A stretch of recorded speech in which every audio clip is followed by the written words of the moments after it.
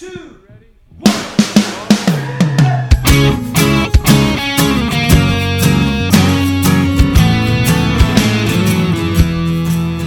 Hello, and welcome to Say That, the podcast where your big questions get real answers. My name is Matt King. I'm your host here in the city of Chicago, and joining me here is Glenn Fitzgerald, the president of Mission USA. Still a little bit loopy from having been sick.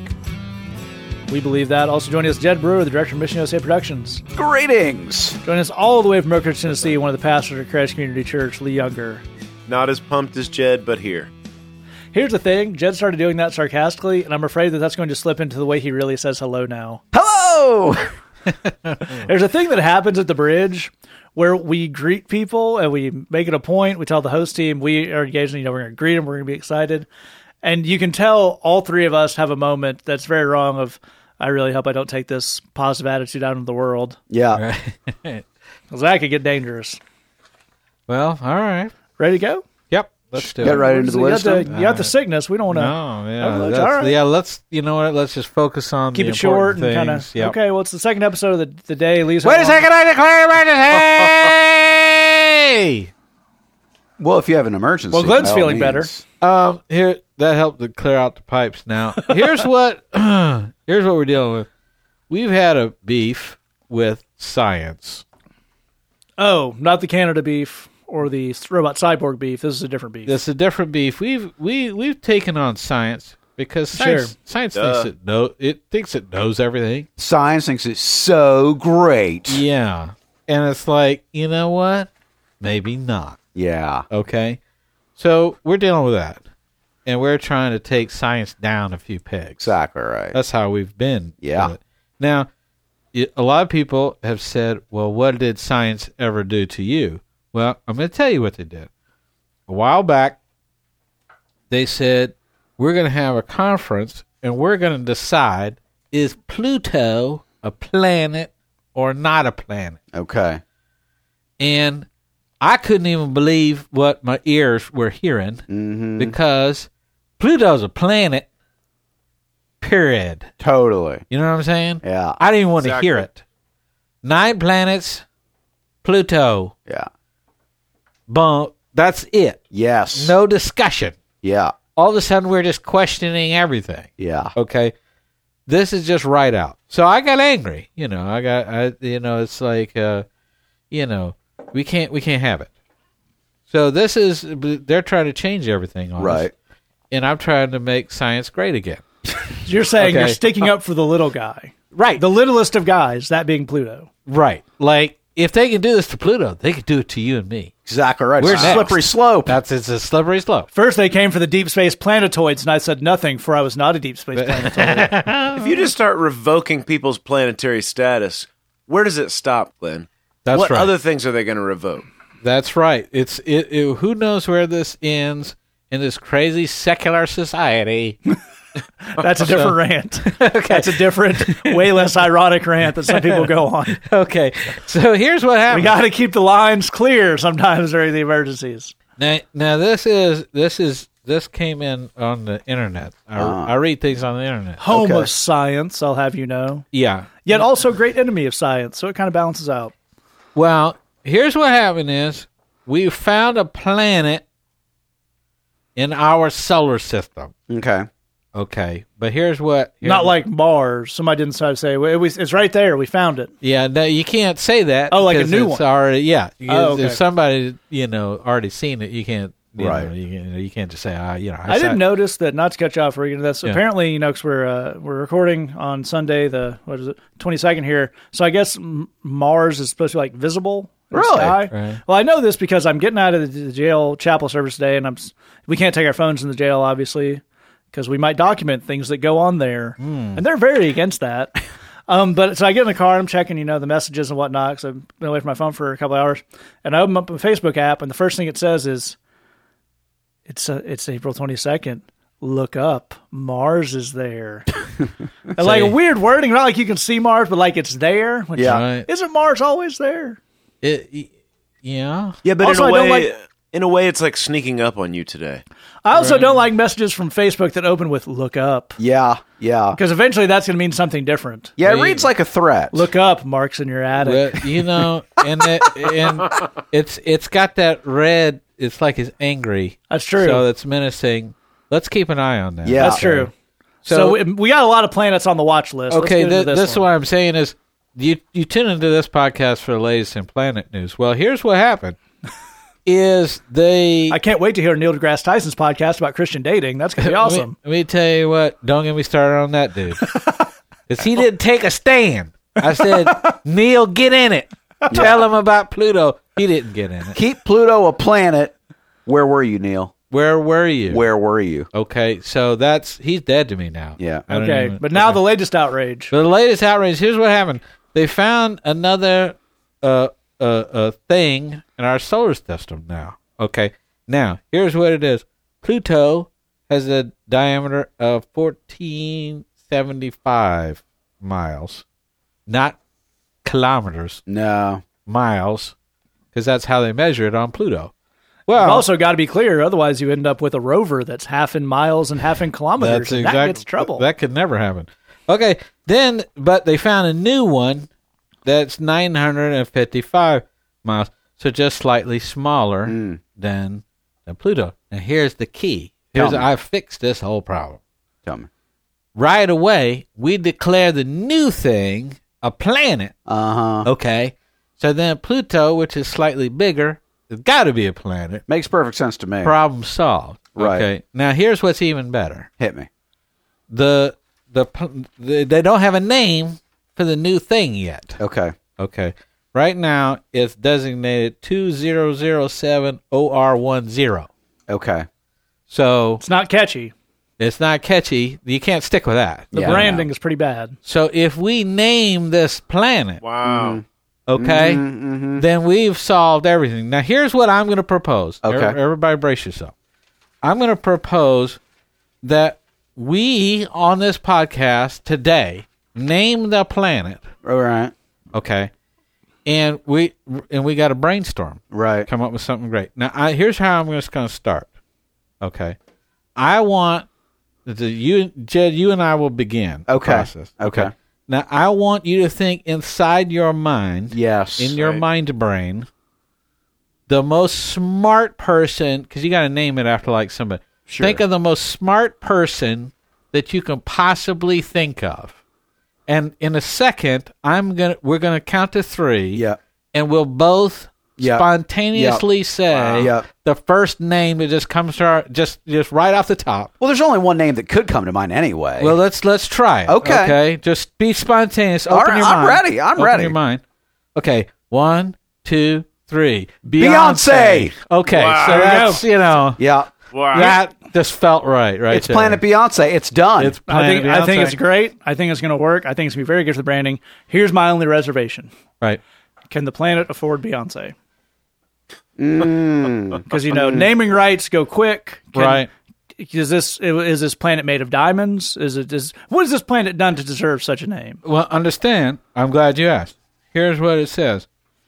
This planet has been difficult to find That is not like Beyonce. No. because the surface of the planet is incredibly dark red. Okay. Okay, so basically what you're talking about is it's wearing a slinky velvet red dress. Okay. Seems like a bit of a leap, but I'm with you. And it's covered with methane ice. So that's like your spangly rhinestones and Sure. bedazzles. Sure. Absolutely. Okay, that's a Beyonce planet Yeah. Okay. right there. Okay. Plus, Beyonce is a genius. That's definitely true. Okay, smartest person on the planet, as far as I know. Totally. Now, here's what else this opens up. Because you got to think, okay, planet Beyonce. Yes. Right? Because undoubtedly there's people on it. One assumes. You know what I mean? Sure. It's you got a planet. You got something's on there. Sure. Creatures, beings, etc. Sure. We got to have an ambassador to Planet Beyonce. Okay. Okay. I think essentially who better than to be our intergalactic diplomatic Envoy. to Planet Beyonce than Dolly Parton. Wow. Dude, that's a great Yeah, idea. I can take that. That's just smart thinking. Business genius, Yes. but also a singer. Yes. Can relate to. Yes. Because I don't know if y'all know this, that on Planet Beyonce, women's calling all the shots. Of course. Girls Okay. run the world. That's what I'm saying. Yeah. That's what this is about. Yeah. So, I think Sure, we welcome our new feminine overlords. if we can, that's what I'm saying. So if we can name, we just declare it. Right. That's Planet Beyonce. Then Pluto swoops right in there. Right. That's, Just You're kinda saying Pluto grandfathered is in. the Kelly Rowland of Grandfathered this in. situation? yeah. Pluto's going to kind of ride Beyonce's success to its own thing, Yeah. That's but then right. have a very respectable, if niche, solo career of its own. That's Yeah. right. Yep. That's what right. I'm hearing. I So feel. if you got Planet Beyonce in Yeah. formation, as it were, Uh-huh. then Well played, sir. There you go. Then Pluto, everybody's on board. It's all fine. We've got Dolly Parton going there to be Right. our ambassador Yep. of all the Earthlings to all of the, as you said, and I quote, creatures, beings, etc., Right. that are on Planet Beyonce. Yep. Then what we do is we successfully have made contact and made peace with extraterrestrials and told science, you know what? Dial it back. Dial Yep. it back. Yeah, we We got science. this. We have got, because let me tell you what, we put Dolly Parton in that rocket ship, blast off, solved, and because that's what happens now is we're bonding. You Yep. see what I'm saying with the Yep. aliens? Yep. We're bonding. We got it all hooked up. Okay, so science, you know what? We don't need you no more. Yeah. Because you know what? Maybe we got Beyonce science now. Yeah. Okay, they got the better science on Planet Beyonce. You know they do. So we're dealing with that science now. Uh-huh. Okay. Okay. I love it all, but Right. again, I feel like my role in this podcast is to be the voice of pragmatism, to kind of not poke holes, but just find weaknesses in the plan where we can redirect. If Dolly Parton goes to Planet Beyonce, which I think is great, Yeah, that leaves this world with a Dolly Parton vacuum. Wow. true. And as someone who is from a state, currently lives a state, that I think subsists about half on Dollywood revenue, Dollywood pretty related much true. revenue, this worries me, but Right. I've got an idea. I want to see how you guys feel about it. Okay. So we're sending Dolly Parton's now doing the space stuff. Right. So as you pointed out, we don't need as many people to do the space stuff. Right.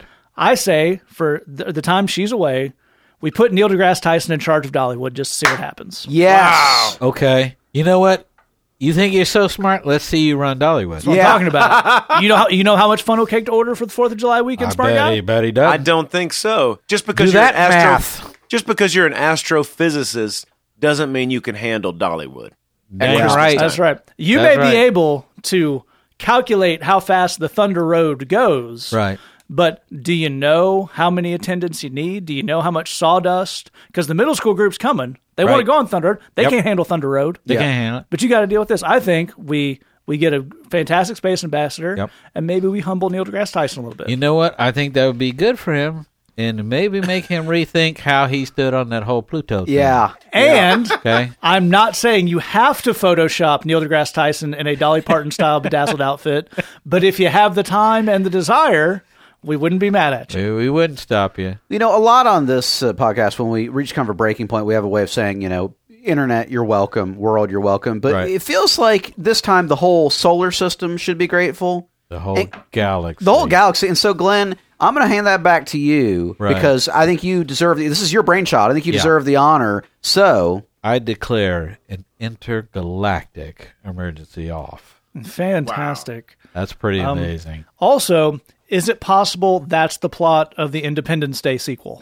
Very, very It's like. coming out. I don't know what it's about. Haven't read anything, but there's worse ideas. Let me just say this right now. If you just come to me and say there is a movie, Planet Beyonce, are you in? The Yes. answer is take my money now. Absolutely. Okay, so that's Planet Beyonce with a Robert Rodriguez style short film before it, Dolly in Space. yes. that would be the greatest thing ever. Yes. Now, at the moment, we don't have the funds for either major motion pictures or interstellar travel. Clearly, both those things are coming. But Sure. what we put all this creative genius into every month is Bridgebox. That's sermons, songs, Bible studies, lots of good stuff focused around a topic that involves people's real lives. This month's topic is, Jed, I remembered it last episode. You're totally good. This month's topic is, what does God really think of me? There we go. All about your identity in Christ. You'll hear sermons that Glenn and I preach at our bridge service.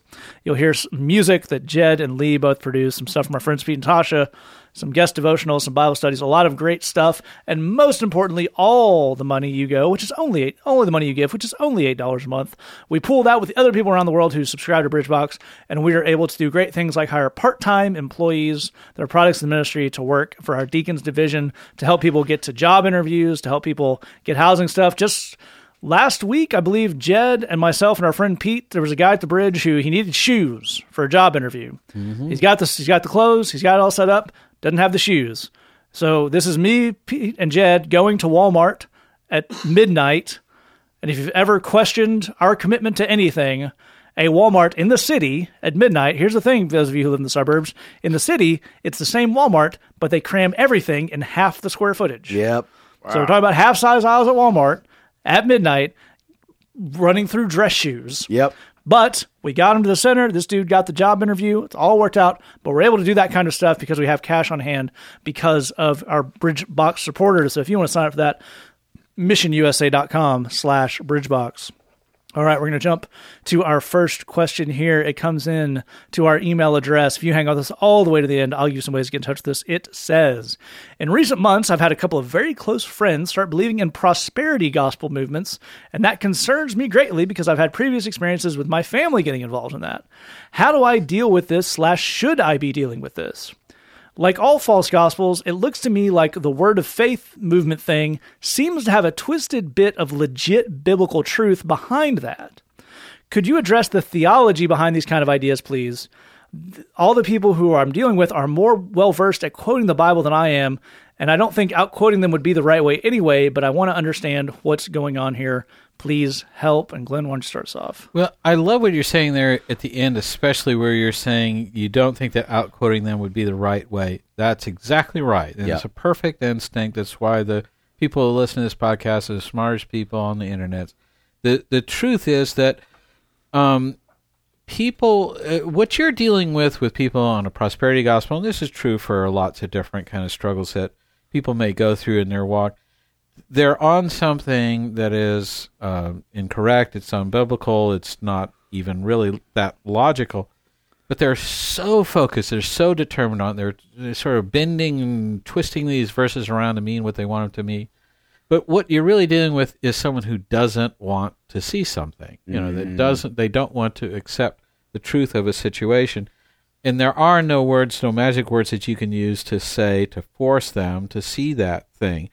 And it also means accepting and knowing and understanding that they know that they are not right about this, that they know there's big holes in this thing. Yeah.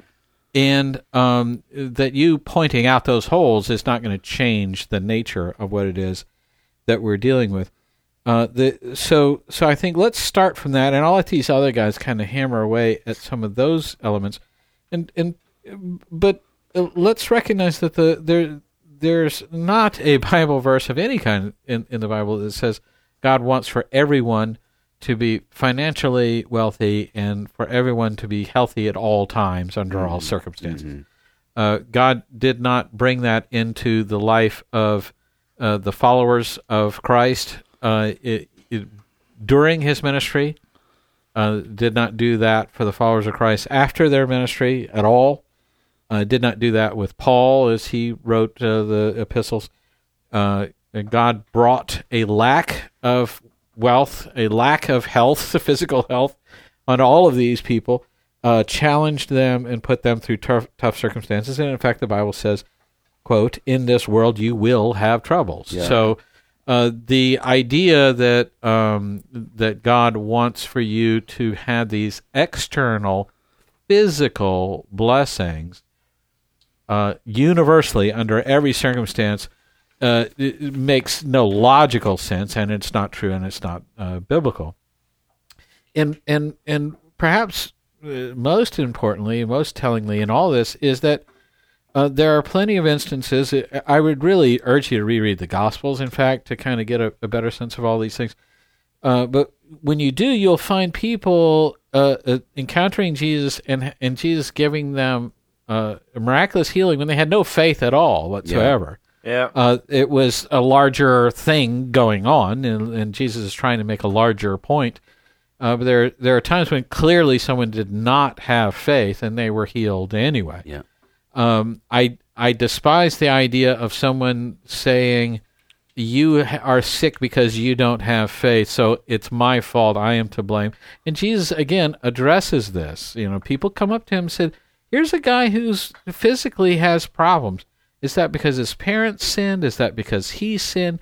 Who's the sinner that caused this physical thing to go wrong? And Jesus said, man, you don't have, this is not that. You've got this all wrong. Yeah. So that evidence has already been in. If the people that you're dealing with have read the Gospels, they've already read that stuff. They know that they're wrong. But I think we, and I'll invite these other guys to dig in on it, but I think we have to really look at what are the psychological underpinnings of that. What are the real reasons why those people would believe those things? I think it's a fantastic point. And before we get to that, Jed, I'd love to get you to kind of walk us through. So Glenn is right, and it's important to know why this isn't true. A couple of reasons. One, it's a very seductive idea. As our friend points out in the question, it's kind of one of those, as we discuss sometimes, there are ideas that are counter-biblical. The Bible says A, and this says not A.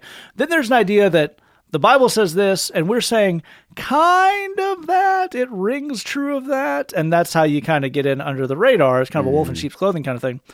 But it's important to know why that's wrong, to fortify yourself against that. It's important to know why you're wrong, because hopefully a person who's on something wrong is going to want to have a conversation about that at some point. But how do we kind of make peace with the idea that this is a long-term thing and I can't argue them out of this today? It's a great question. So we have a thing here with the prosperity gospel that is false teaching. It's not biblical. It's not true to the gospel. It's not true to Jesus.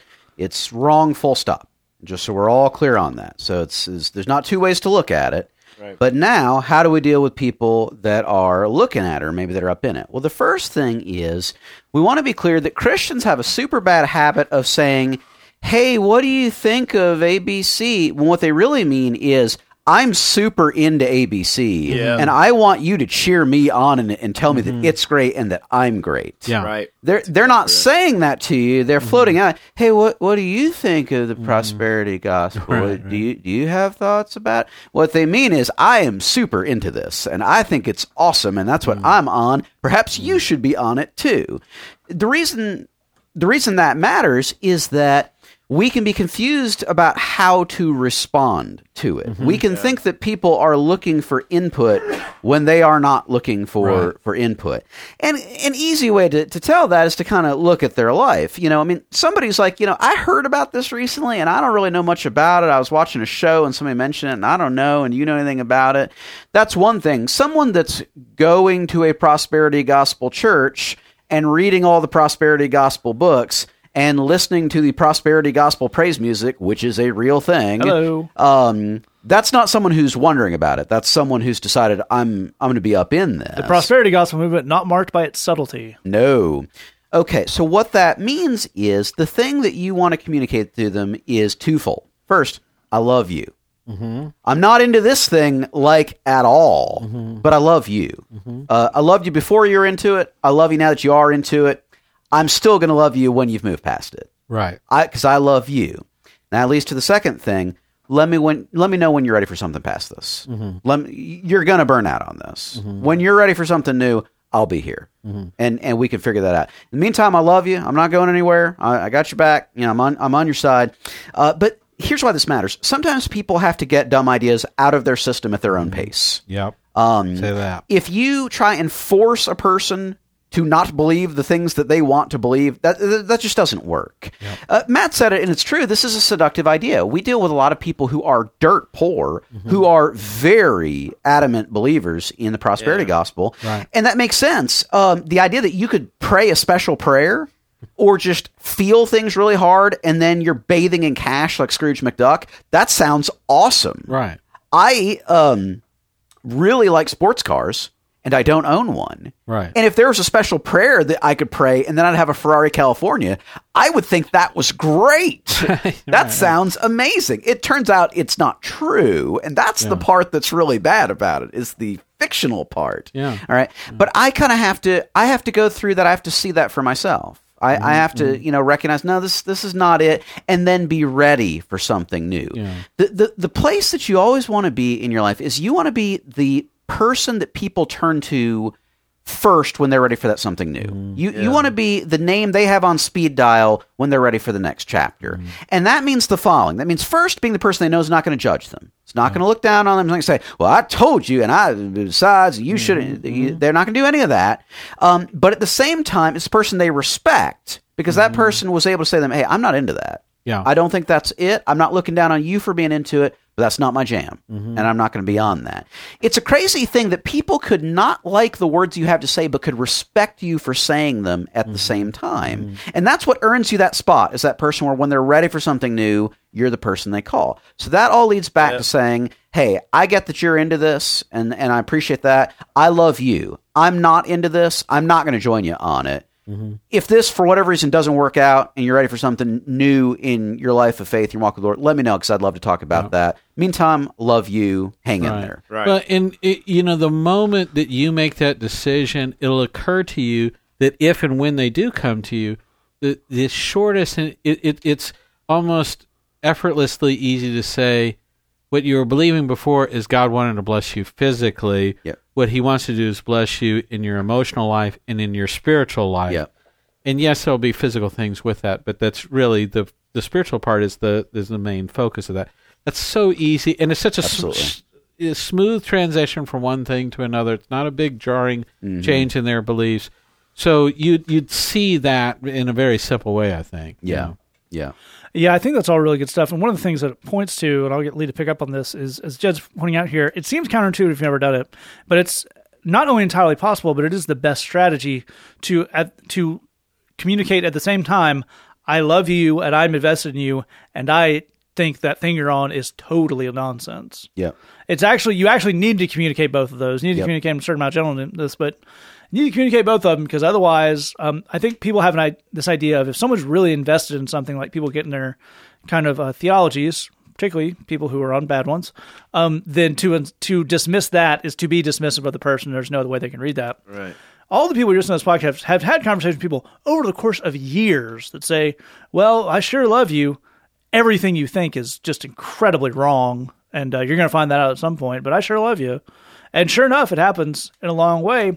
And that speaks to the kind of empathy you can have when you kind of understand that this is a long process. You can't speed up someone coming to understand the truth by being more aggressive Right. about it. And that also speaks to kind of, that means empathizing, as Glenn was pointing to, and I'd love to get Lee to pick up on this, empathizing with why someone would be into this, and realizing that coming out of that is going to take longer than just one tweet's worth. And Lee, maybe you can walk us through that. Yeah, absolutely. I love how you say in this in the question, exactly as Matt's saying, like, could you address the theology behind this, please? And one of the things that we always want to understand is that people think the things that they do, and they do the things that they do because this is their best guess, or it's their best hope. I mean, this is exactly as Jed's saying. If I'm poor and somebody is saying to me, well, if you just say this thing, or you just have this cloth, or you just do this whatever, then you're going to get those bills paid for, or whatever. It's like, well, gosh, I got to try that, right? Like, I hope that is true. And as Jed's saying, that would be awesome. But to know that, like, when people are on certain things like this, it's because the life of faith is a long, slow slog where we have a lot of amazing promises, and we are also being asked to have a lot of perseverance, endurance, and tenacity. I mean, you look at the book of Hebrews. When you read the book of Hebrews is basically saying to people who had decided to believe in Jesus, and because of that, their life just got about 1,000 times more sucky. And the dude that's writing this to these people is saying, just hang on. That's like summarizing that whole book in 3 words. Just hang on, whatever you do. And people get on to this prosperity gospel because their life sucks, and because they want something to be like this, and because they want some answers now. They want something to come true. They want this thing to be true. And so to be able to know this is where this person's coming from.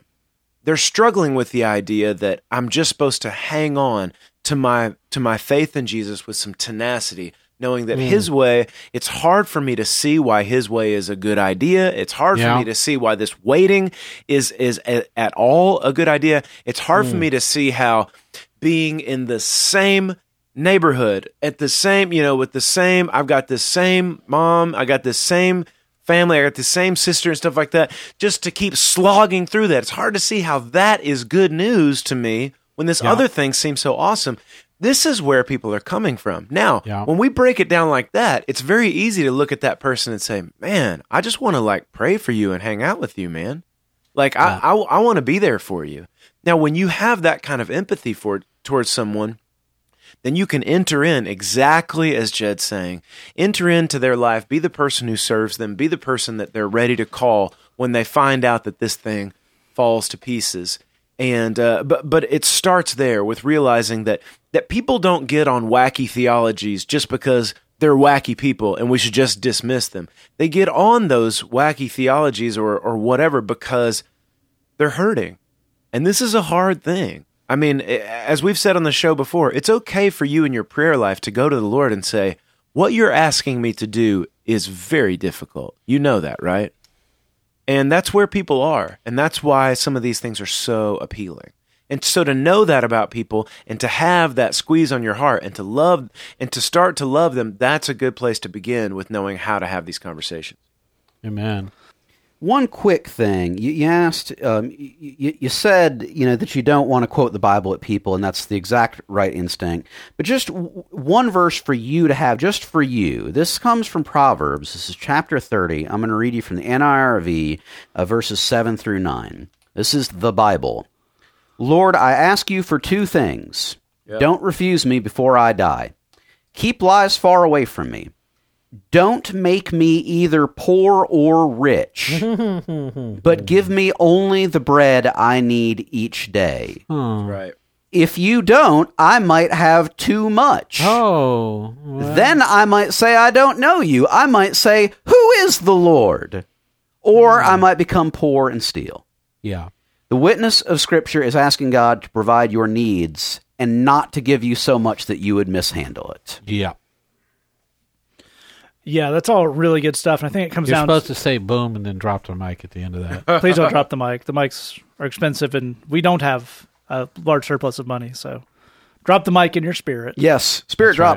right. Spirit mic drop. Spirit drop. So I think this all goes to, I want to pick up right on what Lee was saying towards the end there. It is easy for people who had their theology lined out to not explore why someone would get into bad theology. Yeah. Sometimes people who don't want to explore that maybe don't want to explore the fact that they have made an idol of their own theology and have left God behind for theology, but that's really neither here nor there because it's kind of born of the same thing as Lee's saying. As these other guys have said, if someone is dirt poor, and a lot of the guys who work up here, one of the hallmarks of their kind of old life when they were caught up was poverty, and everything revolving around having money. As that verse points to, doing unethical and immoral things due to a lack of money. Mm-hmm. The idea that part of the Christian thing would be just God gives you everything you want and need, so you don't have to be a loser anymore, and you don't have to let people down anymore, and you don't have to do bad things for money anymore. It's all very appealing, and if you come from a certain background, can be easy to forget that. And, you hear a lot about, the father of lies and all that stuff, and that's in the Bible. But the Bible also says that the devil comes disguised as an angel of light. Yeah. Nobody's on something wrong just because they want to be on something wrong. There's something, as Glenn pointed at the beginning, there's something in them, in their experience, that makes them somewhat susceptible to this. That's the way temptation works. That's why it's temptation. So part of walking people through this is, and it's a painful thing, and it's something we don't want to put on you, but it's just kind of part of the ways, is watching them come through this piece by piece kind of on their own. You can be there to help, as we point out. You can have the answers for yourself, and if they bring up a question, you can give them a little bit here and there. You can try to show them a different path, but you can't give them that download of here's everything that's wrong with here are all the gaps in your thinking. I will fill them all at once. It's a longer process, and that's okay. We're going to move to our next question here. It came in anonymously to our Tumblr inbox, and it says, "Hi there. Hello. I'm confused about the use of vision when Christians talk about it. Like there are vision teams and people casting vision. And my vision is that the church should do this. Or do you have a vision for your future? What does the Bible actually say about visions and stuff like that? And how do we know if it's from the Lord or if it's just from a guy? What does all this vision language even mean?"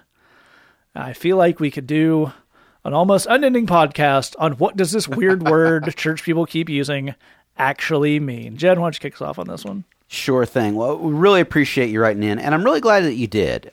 Your walk will be far healthier for insisting on understanding what people are talking about. Absolutely. Yeah. And other people's walks will be far healthier if they would adopt that same practice.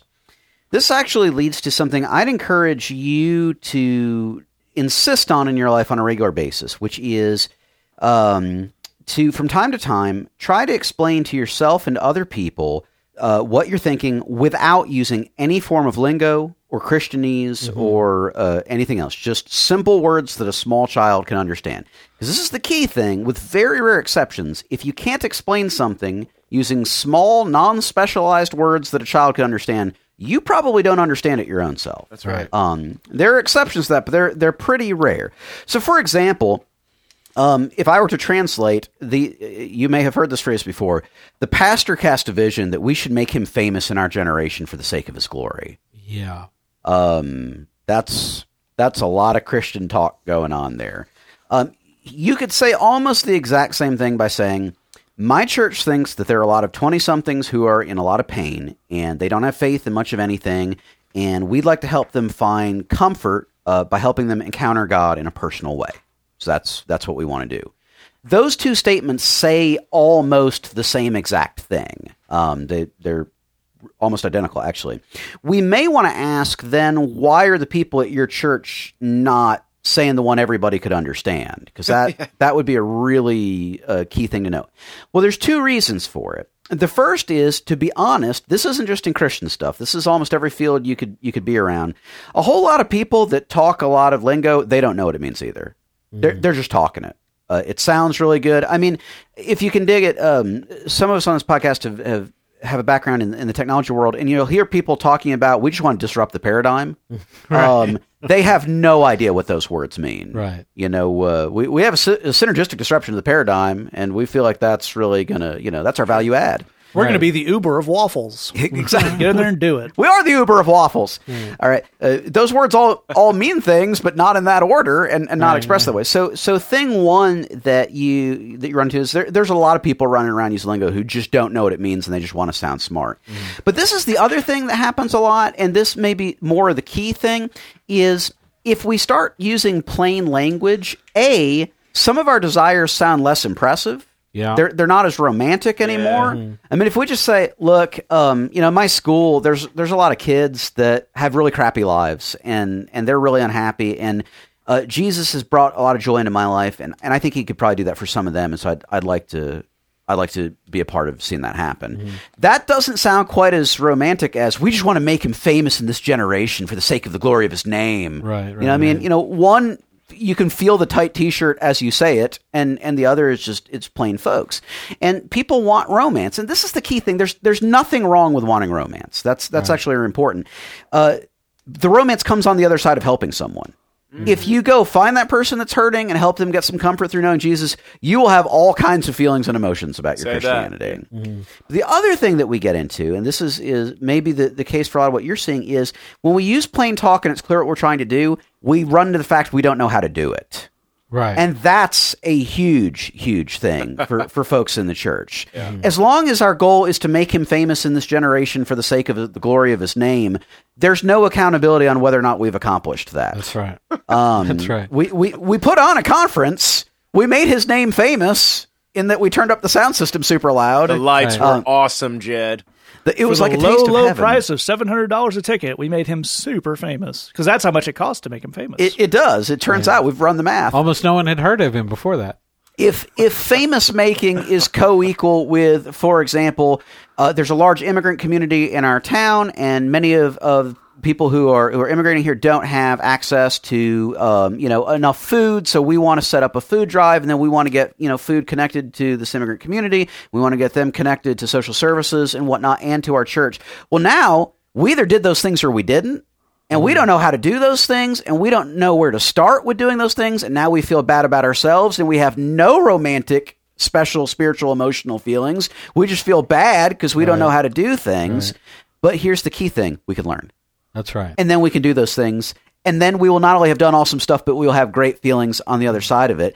And all this comes back to the fact that you are awesome, because by poking a hole and saying, what does that mean, man? Right. You drive us towards actually doing something to help people, which actually will make Jesus famous, and we will have positive feelings, and people will know Jesus, which will bring glory to his name. That's a lot of very good stuff. There's this thing going on here where part of this is another part of the reason, and Jed's pointed to this here, that there's part of the reason for using specialized term is obfuscation. Yeah. Which just big fancy word means not being clear about it. So part of what's going on here is you talk about there are vision teams. That's because planning committee does not sound awesome. Right. Vision team sounds awesome. Yeah. You'll notice that a lot of times people who send out the email, they don't say, I would like my friends to pray for me. They ask for prayer warriors. Yeah. Because warriors are awesome. That's right. Same thing with, and again, we're going on some people who talk about vision are crooked. They are trying to manipulate you, as we talked about before on the show, by saying, this is my vision from God, therefore just get on board. So we talked about that a lot, and that's a pretty simple dynamic to understand. That's some classic hucksterism. So what we're trying to split hairs on here is, assuming most of this falls in the bounds of generally okay. Like no one's casting a vision for me to give them all my money so they can have better helicopter blades, a real thing that a church pastor did in the last couple of years. That a Word of Faith church pastor. Yeah, you ain't lying about that. But plant the church, or whatever it is. Let's assume this is all in vaguely keeping with mainstream stuff churches do. So what are the problems with this kind of communication? I think Jed has pointed us to. But what are the benefits of it? You can say, if a pastor stands up and says, my vision of this is that the church should do this. They could mean this is all about me being famous, and I'm going to put us on that, and plenty of them are. But that could be a shorthand with a bunch of people who are of a similar idea or similar mindset who kind of know what they're talking about. Say, we prayed this up and we had the council meeting and this is our idea. Yeah. A vision sounds a little better than an idea, and it implies that this didn't come from nowhere. We prayed this up, we researched it. So Lee, as a pastor, maybe you could talk to us about, because a vision is an important idea. When you talk to people, giving them an idea of what this could look like is important. So when people say this in earnest, maybe what are they talking about? When they say it in earnest, I think a lot of times I think that people are trying to get people to buy in. I mean, right. And not in a bad way. They're trying to say it really, like Jed's saying, the plain speak, when you just tell somebody, here's what I'd like to see. I'd like to see our children's ministry develop in these ways. Well, that's really cool and everything. But if you have the meeting where you say, this is my vision, then you're saying to people, I super duper care about this. I think it's extremely important, and I want everybody to get behind this because this is from the Lord. I do think people need to be careful with words like these, because even if you're not on the just straight up, as you're saying, all the way out there huckster thing, even if the thing that you want is a good deal, it's this basic normal stuff that a church should be doing. Sometimes using terminology, vocabulary like this can make people feel like, well, I can't ask questions anymore because this is from the Lord. Now that's an important thing, because I actually grew up in a church where people would talk all the time about, the Lord told me this, the Lord told me that, and it wasn't a Word of Faith church or anything like that. I mean, it was just a Southern. It was like a Southern Baptist church, but this was the way people talked in this church was, the Lord told me this, the Lord told me that, and I was always super confused, because I was like, I am not invited into these phone calls. Like, I never get those meetings. Like, I never get those conversations, and it made me have a lot of weird questions about my own faith. And I think that a lot of times pastors or leaders, will use these things, even if it's a really good deal, as a way of saying, I am really serious about this, guys, and I want a lot of buy-in. As you're saying, Matt, like, this didn't come out of nowhere. We prayed about this. We've planned this thing. We've looked at it from all these other angles. We've had these guys pray about it. These folks over here prayed about it. We think this is the thing. And they use that word as a way to say that. We're serious about this, which for some reason saying the thing to the elder board or whatever, I'm really serious about this, doesn't communicate in the same way. But I do think that we have to be careful listening to that kind of stuff, especially if I think you need to look at the kind of leaders you have. Are these leaders that serve us? Are these leaders that care about what's going on in people's lives and stuff like that? Because this can be a way to derail other people's ability to give feedback, which is always an awesome thing. And anybody that is in any leadership position should always be comfortable with people having honest feedback, raising questions, and saying, yeah, but how are we going to do this? Why do you feel this way about it? And stuff like that. And I think as long as you're in that context, where a person can say, look, I just really want this, and I'm open to your feedback and stuff like that, but I want you guys to buy in, then I think that can sometimes be where this stuff kind of rolls down. I think that's absolutely a great way to go about this. Glenn, maybe if I can get you to close this out by talking about their kind of specific, one of their specific questions towards the end here, which is, what's the difference between this kind of larger, our vision for this church, we have the vision team, and this, do you have a vision for your future? What's the difference between this kind of, I have a vision for us as a body, and because I've heard you talk to guys at the Bridge one-on-one about, I want you to catch a vision for what your future can be. And what's the difference between kind of this communal vision versus a personal one? Well, one's, as we're saying here, one is almost totally not entirely legit, and the other is personal, you know. Right. The idea, first of all, part of what's here in this question is sort of a biblical idea, or foundational Bible idea of vision, and the Bible does talk about vision, and it's a very simple thing. If I pray and I ask the Lord to give me wisdom, that might be something that He speaks to me through Scripture, and that would be words. That might be something a mentor or a wise counselor would tell me, and again, that would be in words. I might pray and ask God to give me stuff in my prayer life as I meditate on His Word and whatever He might give me stuff. Now, that might be kind of more in the form of an idea, and it might even be in the form of a picture, if you think of it that way, just a visual representation.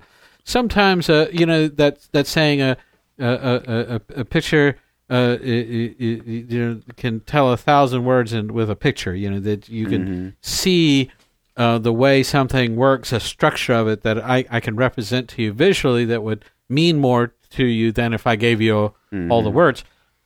So God does that with us. We'll see sort of how things work, and we'll see connections in that. In fact, both in the original biblical languages and in English, the word for seeing and the word for understanding all kind of run together. If I say I see what you mean, I mean that I understand it. It's odd that those two things are just connected. So the idea of having a vision of the way your life needs to be, having a vision of what's really going on in this church or whatever, using the visual language, in my mind, ought to be, we ought to be able to use that a lot and really talk about how that connects to just basic understanding, right? So all that's good. But what we're really describing is a social phenomenon. Okay, here's the problem. And what you're struggling with is similar to a lot of the questions that we have, is that you're dealing with a social development, a cultural development within the church that you don't understand. Yep. You don't have the long breadth of experience of the recent church history of what goes on behind the scenes in the church. You are like 99.99% of other Christians in that way. And we'd like to change that in you. I know you'd like to kind of live your life where you're sort of innocent to that and naive to that, and you don't want to know what goes on behind the curtain, and I'm super sorry for that because you asked the question, now you're getting it. Here's the thing. You go to the church, you go back about 100 years, you got churches going to be bopping around, and things get stale. So what do? We hire a revivalist. Mm-hmm. A revivalist traveled from one church to another, and they'd come in and they'd preach with a lot of energy, a lot of passion, a lot of enthusiasm. You get everybody stirred up and roused up. Maybe that would be on a legit way, maybe not a legit way, who knows? But the goal would be to kind of get everybody reinvigorated and revitalized and passionate about being in church, and sort of almost like doing a retreat without going on a retreat, where it just you set up a tent, and it might happen 3 or 4 days in a row, and everyone's coming every night that week, and it's just sort of a jump start turning things around. Well, that started to be less and less popular. That became less and less of a thing, and what replaced that is something called a church growth expert. Now, you may not know or have heard of or even be familiar with the concept of a church growth expert. You lucky person. But if you are a church pastor, you receive spam email from a church growth expert 15 times a day. This is a huge part of the suburban church landscape. And the word vision would only be used in church post the rise of the church growth expert. That's a church growth expert word that they're giving to you. All the stuff that these other fellows were talking about are marketing terms.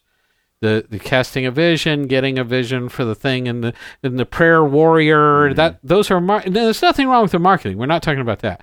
But what we're saying is that what you need to understand is this is language that where a church growth expert has come in and said, okay, your church is dead. The reason why it is dead is that there is no discipleship. That is to say, you are not raising these people up personally yourself. You're not investing your personal time with them and duplicating yourself, reproducing yourself through them, and being invested in their lives. So there's a disconnect. So what we have to do to both make that connection and revitalize and revive here is to have a campaign. Mm-hmm. That's essentially what they sell as a church growth expert. We have to have some form of it could be build a new wing on the thing. It could be put in a new parking lot.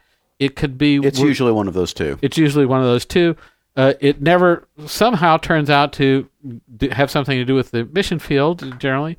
But it's often let's do a vacation Bible school, and we're going to get 100 kids in the vacation Bible school, or we're going to get 500 new members by the end of the year, or whatever. So it's always a sort of a numerical goal. We're all going to beat ourselves to death to beat that numerical goal. But the problem that we have with that is not the marketing part. It's not the church growth part. It's that none of that's ministry. Yeah. And that none of that is setting up ministry, none of that is deepening, and none of that is improving the quality of what's going on there. Church growth experts are not evil. What they're saying is not evil. But what you're doing is you're dealing with and wrestling with language that seems to have a biblical meaning and a biblical import, and it actually does. But it's being applied in a way that's really kind of more marketing based on a campaign that is not in and of itself ministry, and that's a hang-up. I think that's absolutely right. The big part of what we're dealing with here is, as you're pointing out, is that kind of disconnect between the kind of this very specific type of, as Jen Lee both pointed out, heightened language. It's heightened in a number of ways. One of the ways it's heightened is it's meant to sound spiritual. Mm-hmm. That could be, as we said, from a legit point. That could be, as Lee's pointing out, trying to communicate to people, we have prayed through this. This has a spiritual component for us. It almost always has, as Glenn's pointing out here, something to do with trying to make something that may not be entirely spiritual, like a very big, full church, sound spiritual. We'll close it out on this. Just one real quick thing. You point out, what does the Bible say about this vision stuff? As Glenn pointed there, the biblical concept of a vision has nothing to do with what we're talking about here. Yep. Right. Like, that's why none of these answers really had much to do with that, because the Bible uses the word vision about stuff. It has nothing to do with the way it's being written. I don't mean that good or bad. I don't mean that the way it is like a a weird runoff. I mean, they're literally they're the same English word. They're super different. That's right. Here's how we know. In the Old Testament, it's most often used when other than kind of the book of Revelation is all a vision, but it's often, God gave a vision to Abraham, he gave a vision to Jacob, he gave a vision to this prophet, that prophet. That almost always included that person then having to do something incredibly difficult that wrecked their physical life. Yeah. Right. That could be moving halfway across the world. That could be building a giant boat. That could be walking around naked for a year to get Right. people's attention, which is a real thing from the Old Testament. Right. But if someone's saying, well, I have a vision and it's to do this thing in a bigger, better, more comfortable way, it's not that they're lying, something like that. It's just they're not talking about vision in the same way. Mm-hmm. And we'll point out for all of the history covered in the Bible, and that's thousands of years, there were like a dozen guys who got visions. Yeah. Right. And they pretty much stopped happening after Paul got one. So if people are talking about, I saw the Lord and he gave me a vision, that's a totally different thing than what we're talking about on the vision especially talk. if it's God gave me a vision for what you need to Hello. do. Yeah. But so that's why, all that to say, that's why we didn't address it. What you're talking about is a same word used for a different thing that we wanted to break down for you. All right, we're going to jump to our last question here. Came in anonymous with our Tumblr, and it says, hey guys, could you give me some clarification on James chapter 1, verses 5 through 8? Can you ask God what to do in a situation and not know if you're going to commit to it? I just want to know what God's preferred action is, and I know that he knows what's best, but I just don't know if I will actually listen to him because I don't have the best track record for actually obeying him or even wanting to obey him. You have written into the right podcast, friend. And Ali, can you start us off on this one? Yeah, absolutely. I think as far as James 1, 5 through 8, I'm sure that these guys can get into kind of the Greek stuff that's going on there and everything. But before we get into all that specific stuff about the scriptures, let's just talk about prayer for a second. And what is prayer? Why do we pray? What is the point of this thing? And you're saying, I want to know what God wants me to do. I don't know if I'm going to listen to it or not, and I don't have the greatest track record with obeying. Well, first of all, you're in the right place. We know exactly how that feels. We want God's advice, and at the same time, I know I speak for me, probably for the rest of these guys too. There's been a million times that we have not listened to him and have not wanted to. Yeah. But I think when we look at prayer specifically, when we get to when you ask Almighty God to give you advice on something or to tell you which way is up on a thing, one of the things that we need to realize is the reason that we're going to him is because we don't know. This is what the function of prayer is I'm going to someone who knows, being a person who doesn't. This isn't just like, I'm just talking, like a lot of times you'll just hear people say like, well, prayer is just like, you're just hanging out with God. And you can do that. You can just talk to God about what's going on in your day and all that kind of stuff. But the specific type of prayer that you're talking about is coming from a person who's gotten to a place where they're saying, I don't know what this needs to be. So just as an example that's kind of not about the spiritual life and about obedience and, temptation and all that kind of stuff, just to kind of look at it from a different angle. Recently, I got for my birthday, I got some new like exercise equipment. And I was over at my dad's house when I got, opened up this equipment or whatever. And my dad knows a lot about how to use this equipment. And so before I left there, I was like, all right, I want you to break this down for me. I want you to show me how to do this. I want you to tell me exactly what to do. And then I'm going to try to do it your way. And I want you to watch me. And then I want you to give me feedback on it, whether or not I'm doing it well. Because here's the deal. If I don't do this right, I'm going to hurt myself. Yep. Now, and the thing is that I got to tell you, I have worked out for a long time ever since I started high school or whatever. And I've lone wolfed it a lot in the weight room and stuff like that. And about 4 or 5 months ago, I was doing something in the weight room and some of these guys may know what this feels like, but I got stuck under a bar. And I had to somehow get out from underneath that bar. And my left shoulder... Speaking of a prayer life... Yeah, and my left shoulder has not been the same since. Like, it has hurt. It hurts every day when I wake up in the morning kind of deal. And so I'm looking at this thing, and it's like, I want to use this different kind of workout deal, but I'm asking you, who you're an expert, because I am tired of getting hurt doing my own thing in the weight room.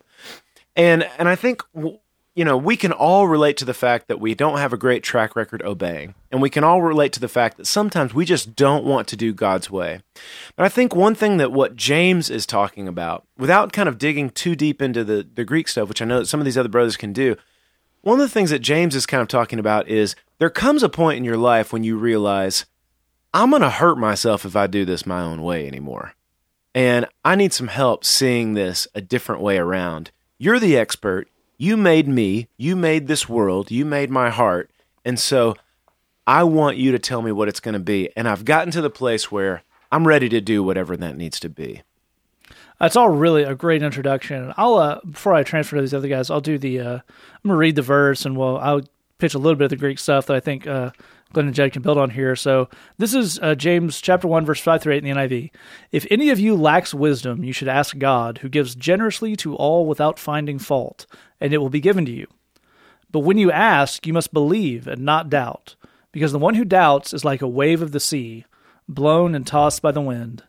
That person should not expect to receive anything from the Lord. Such a person is double-minded and unstable in all they do.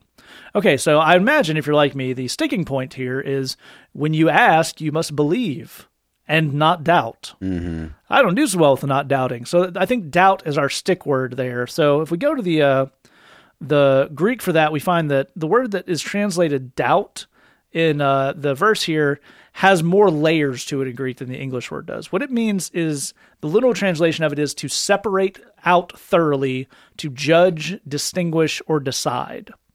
So when you take that back to the verse, I think we can see a lot more what's going on. So James isn't saying if you feel or have doubts, it will worry you up there. He's saying that, and also it's important to point out, he doesn't say someone who has doubts should not expect the Lord to say anything to them.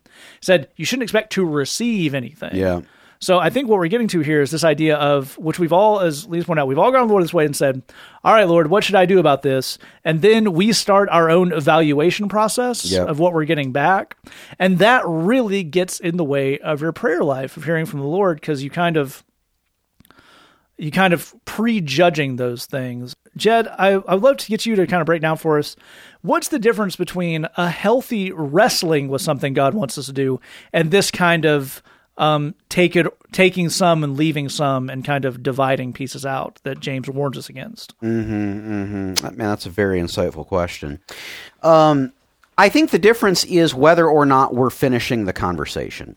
Okay. I think that's what it boils down to. Let's talk about a less mystical situation for a moment. If you have, this is certainly true in romantic relationships, although I think it's as true in very close friendships. You're going to have a person come to you with an idea that sounds completely insane. Certainly, if you're married, I'll put this on me.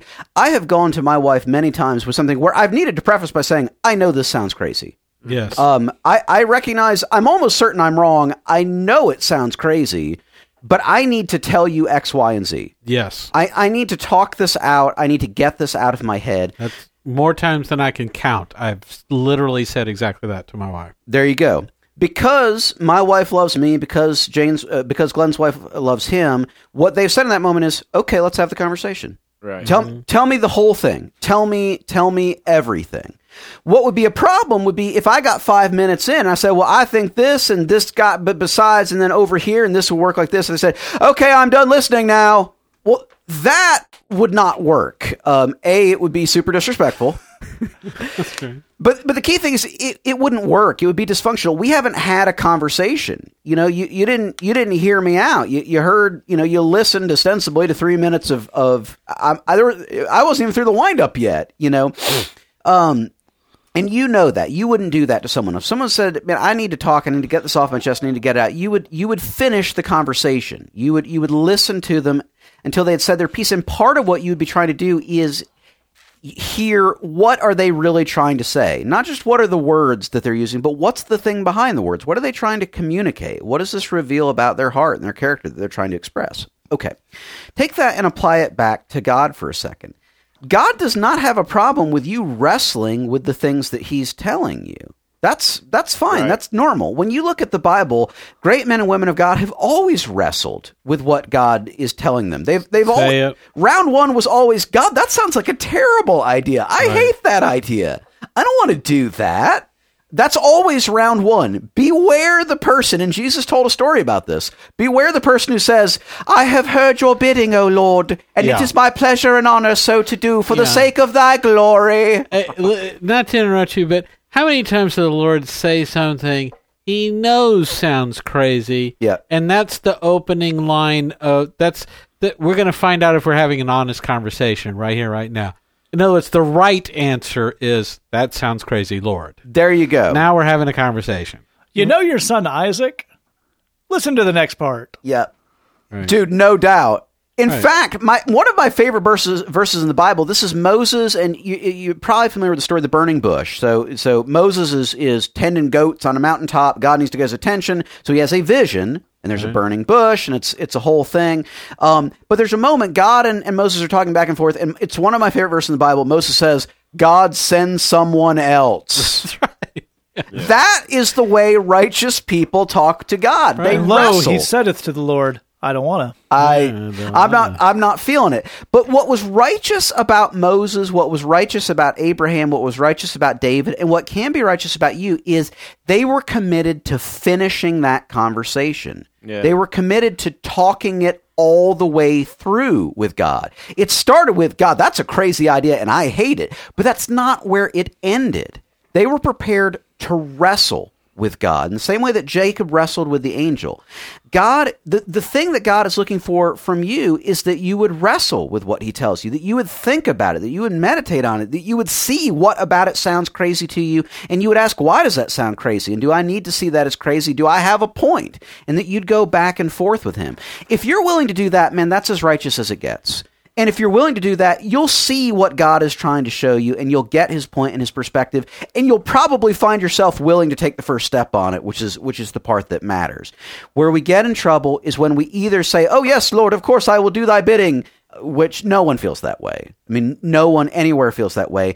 Or where we listen to the very first thing God has to say and go, pass, and move on with our lives. God is looking for wrestlers, and I believe you have it in you to be a wrestler.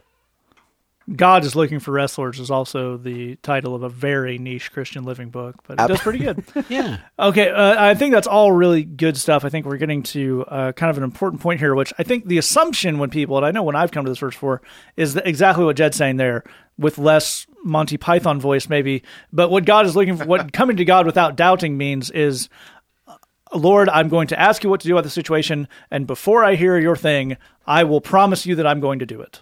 As an act of faith. It's really not what we're talking about here. That's not what not doubting means. So, Glenn, maybe you can close this up by walking us through what does it actually mean to go to the Lord without letting your doubts get in the way of hearing? We don't have to worry about doing yet. Right, that's hearing. Right. That's right.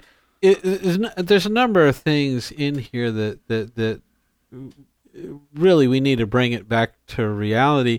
And along the lines of what you're asking me about here, I think the word that we get wound up on here is must. Yeah.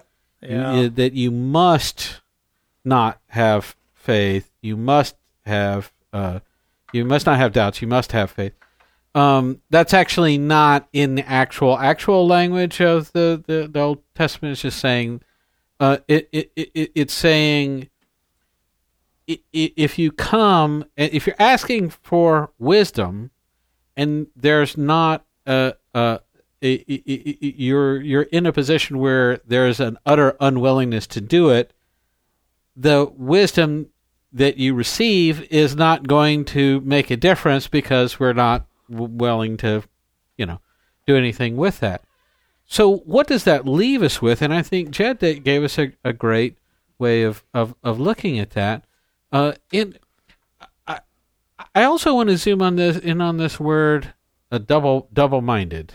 Tossed like waves on the season of the ideas. This person is a double-minded man. And it's a negative term that he's using for sure. It's saying it's bad to be double-minded. Yes, but I think it's important for us to recognize what the two halves of that are. Mm-hmm. One is I want to do the right thing because I love Jesus and he's cool and he knows everything and he's never wrong. So part of me wants to do Just that. go with that. Only part, a small part, but part of me wants to go with that. The other part of me wants to do something I know is stupid, but I really, really, really, really, really, really want to do it on an emotional level. I'm rationalizing to try and make it smart, but deep down I know it's stupid. That's my double-minded. Yeah.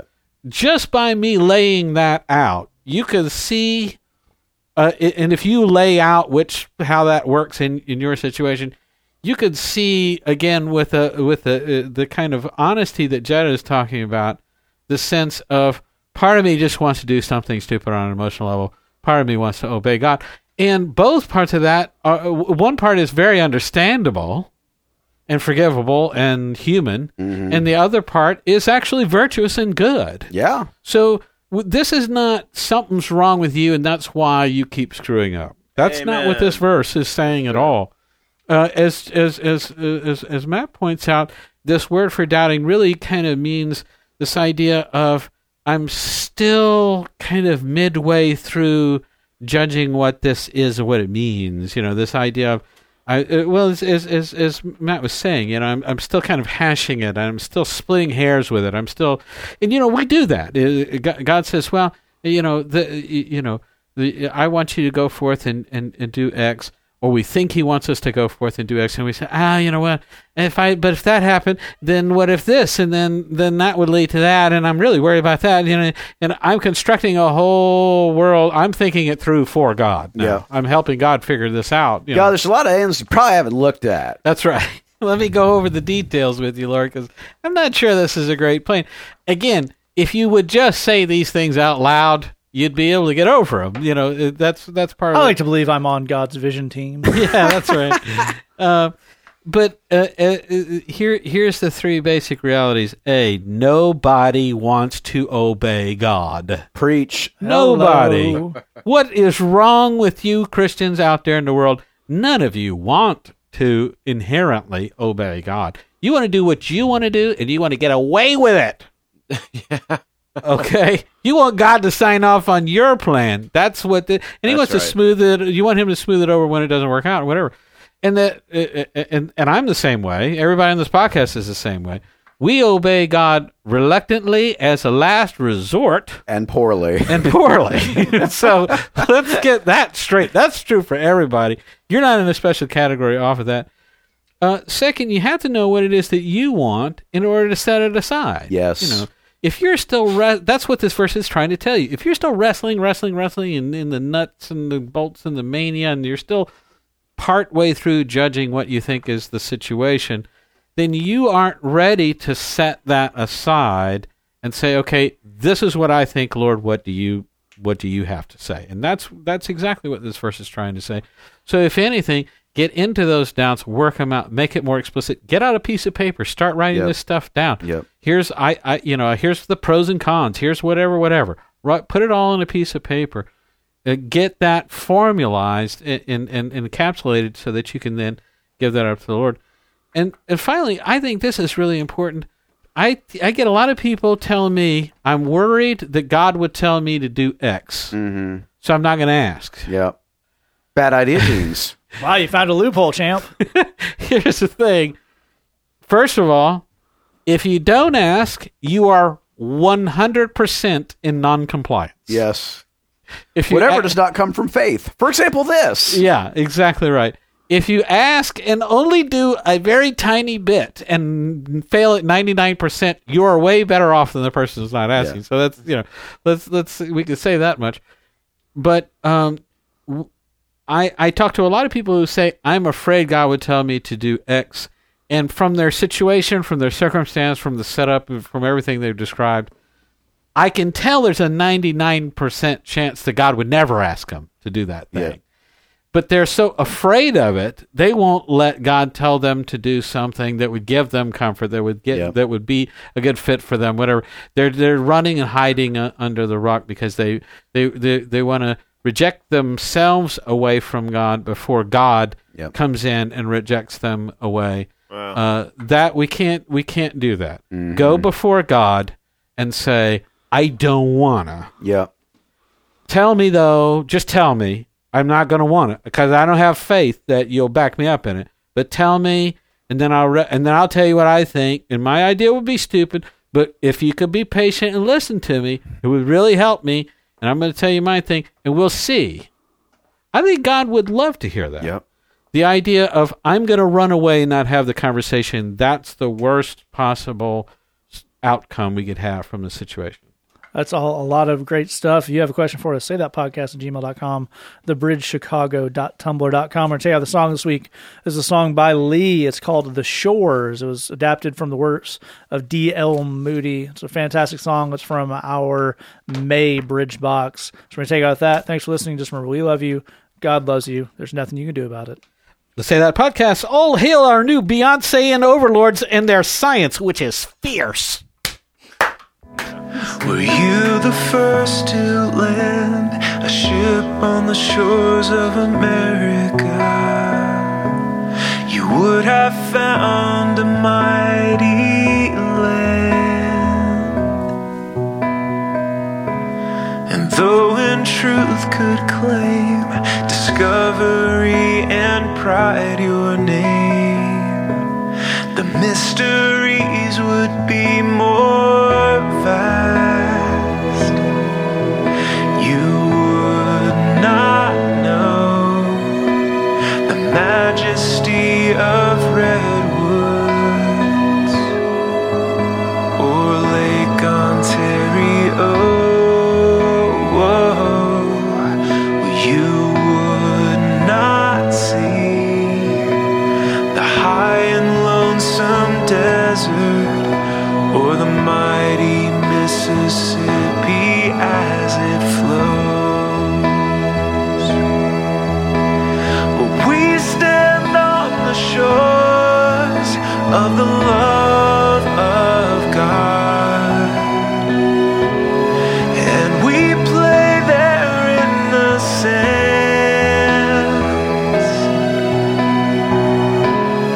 But that love, it is an ocean, and it calls us now to know it as we plunge ourselves within. Well, in a prison cell in Paris, a man of God was kept a captive for his faith. And in the face of death, he marked out a cross on the walls of his cell, and chiseled height and length and depth. And we are told of the height and the depth and the length and the breadth of the love we have in God. And we may know something of that heart and love, but the whole is far beyond. And we stand on the shores of the love of God, and we play there in the sands. But that love, it is an ocean, and it calls us now to know it as we plunge ourselves within. To know it as we plunge ourselves within.